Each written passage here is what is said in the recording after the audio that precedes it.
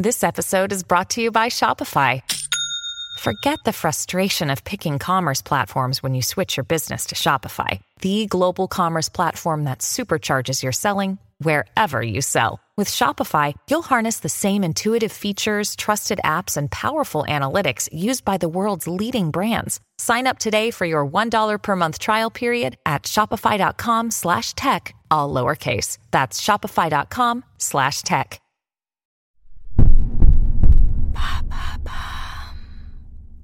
What is Signal? Thanks for asking. Maybe you're among the millions of new users to have recently downloaded messaging app Signal. Just like WhatsApp or Messenger, Signal is a free-to-use messaging app which can be used on mobile devices or desktop computers. Unlike its competitors though, Signal is independent and prides itself on being the most secure messaging app around. The first version of the Signal app launched in 2015, created by American entrepreneur Moxie Marlinspike. But it was only at the start of 2021 that Signal really took off. And ironically, its newfound success is largely down to competitor WhatsApp. For years now, many of us have been using WhatsApp to call friends across the globe without racking up a massive phone bill. Its group functions allow friends, family and colleagues to share media. Ah yes, the famous family WhatsApp group that I've had on mute for about 2 years now. Anyway, all was going well for WhatsApp and its 2 billion users until the start of 2021. One day, parent company Facebook announced that its terms of use were changing. A new mandatory privacy policy would see some information shared with Facebook and Instagram in order to serve targeted advertising. Facebook did its best to reassure WhatsApp users that this would only affect messages to business or enterprise accounts. The deadline for accepting the new policy has also now been pushed back by 3 months. But the damage had been done, and many fear that Facebook could seek to access their private messages and photos. A tweet from Elon Musk, who recently became the richest person in the world, added flames to the fire. The post to his millions of followers simply read, "Use Signal." Whistleblower and former NSA contractor Edward Snowden has also backed Signal, expressly stating it is more secure than WhatsApp.